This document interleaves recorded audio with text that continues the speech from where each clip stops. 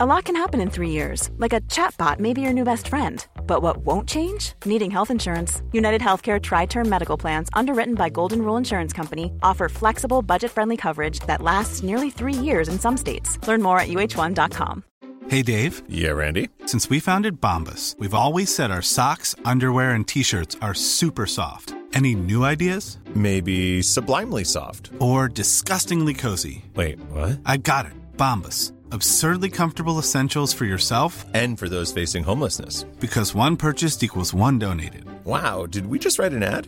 Yes. Bombas. Big comfort for everyone. Go to bombas.com/ACAST and use code ACAST for 20% off your first purchase. Hey, I'm Ryan Reynolds. Recently, I asked Mint Mobile's legal team if big wireless companies are allowed to raise prices due to inflation. They said yes. And then when I asked if raising prices technically violates those onerous two-year contracts, they said, "What the f*** are you talking about, you insane Hollywood ass?"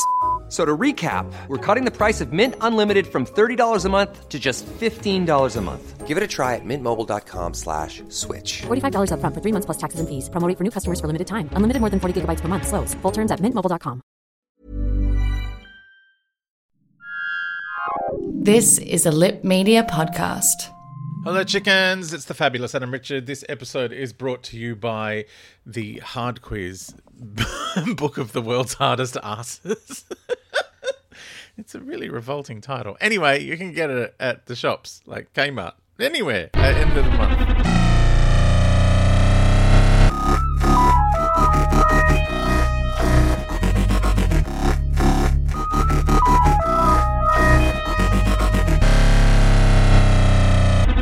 Hey chickens, this is the fabulous Adam Richard. We are up to episode 9 of the War Games. Just keeps going. So the Doctor has betrayed everyone, and they're all ordered to be taken away.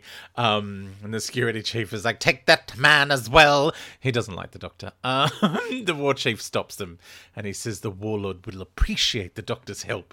The security chief takes the prisoners away, and the Doctor says to the war chief, "You need me for something, don't you?" And he starts pumping up his tires about the machine, saying, "Oh, you've got dimensional flexibility, remote control. In my day, that would shorten the life of the time control unit."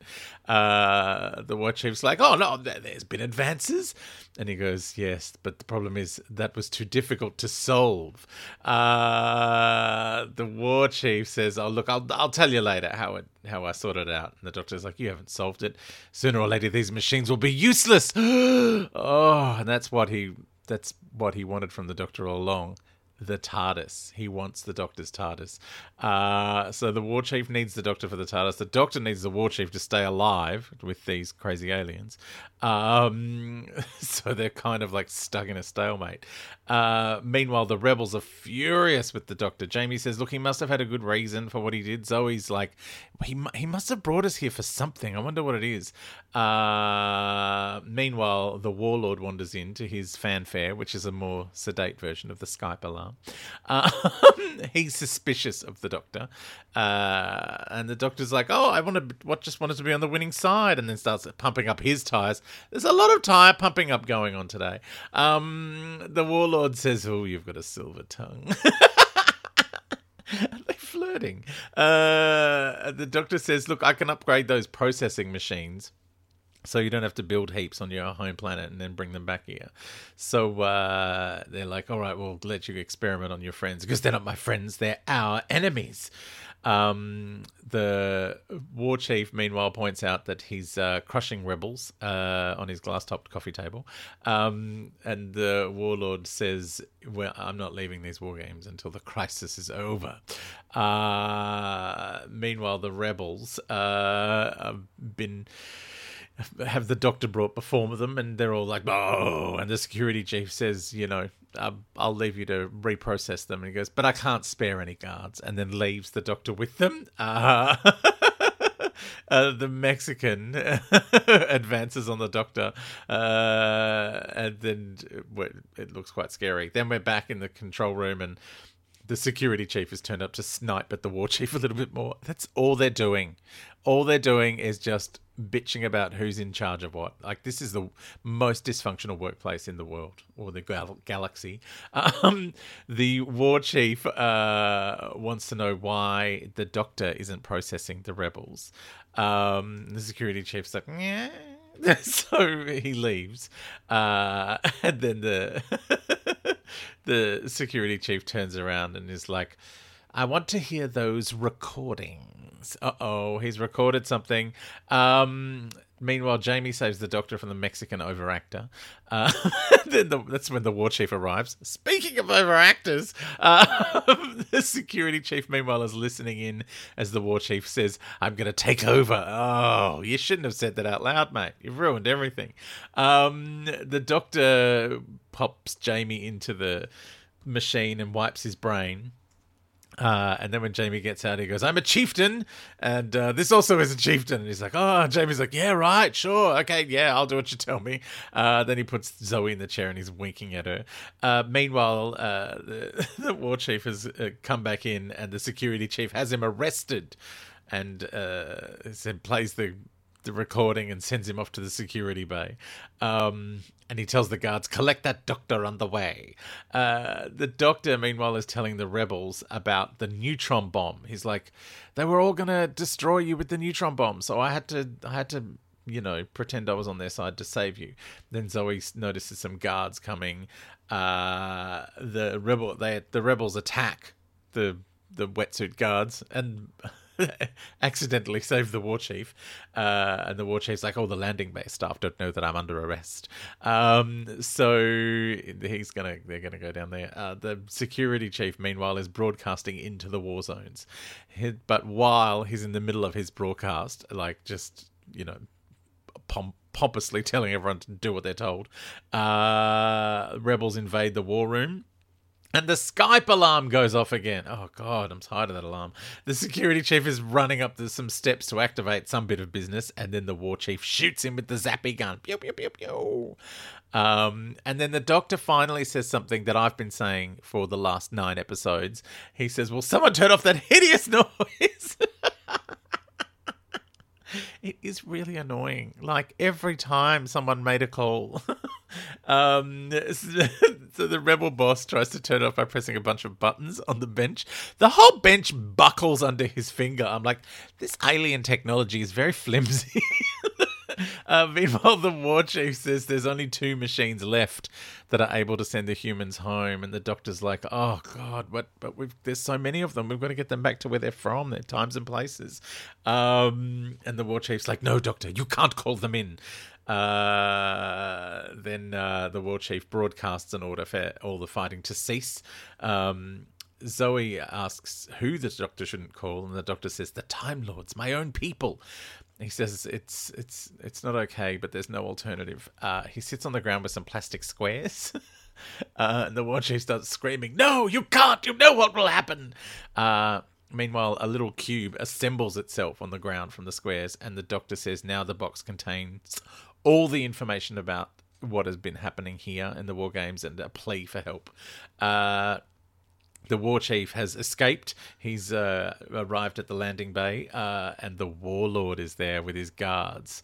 And he's like, I've heard the recording. I know you killed the security chief. And then he orders the war chief killed. And as he runs up the stairs and they shoot at him, and then he has the most overacted death of all time. He rolls down the hill, falls on a couch, and there's splayed everywhere. His eyeliner doesn't even budge. It's amazing. He's just been... Oh, I'm going to miss the war chief. He has been spectacular from beginning to end. Like, let's have a moment for the death of the war chief. Oh, bless. The warlord says, remove this traitor's carcass. He's decorated himself quite well there on the floor as a carcass. The war chief, even in death, he's ham. So, I know, it's ridiculous. They're going to return to the home planet and bring back an army to quell the rebellion, which, of course, is when the rebels turn up. There's a huge fight between the wetsuits and the rebels. The overacting Mexican has the warlord under guard, and the doctor says, Jamie and Zoe will be returned home. When he calls the Time Lords, and he has to go, and they refuse. He's like, all right, you can come with me to the 1917 zone, to the TARDIS. Carstairs says he wants to come too because he wants to find Lady Jennifer. Oh, I missed Lady Jennifer. She must have only been paid for 6 episodes. She hasn't been in the last few. So Via tries to stop the Doctor because, overacting Mexicans, they don't like to be told what to do. The Doctor finally scoots out with Jamie and Zoe and Carstairs. They get into one of the machines, and the Warlord is standing under arrest, and then he kind of like has a realization. He's like, the Time Lords, they've arrived. Oh, the Doctor, Jamie and Zoe say goodbye to Carstairs in the 1917 zone, and Carstairs just vanishes. And then the Doctor, Jamie and Zoe are trying to get to the TARDIS, but they're in slow motion. I think it might be acted slow motion. I don't think they've overcranked the film at all. They're just walking slow. And then they're trying to get to the TARDIS, and the Doctor's fingers just manage to touch the key and get it in the lock, and then the episode ends. Oh my God. The Time Lords are here. What's going on?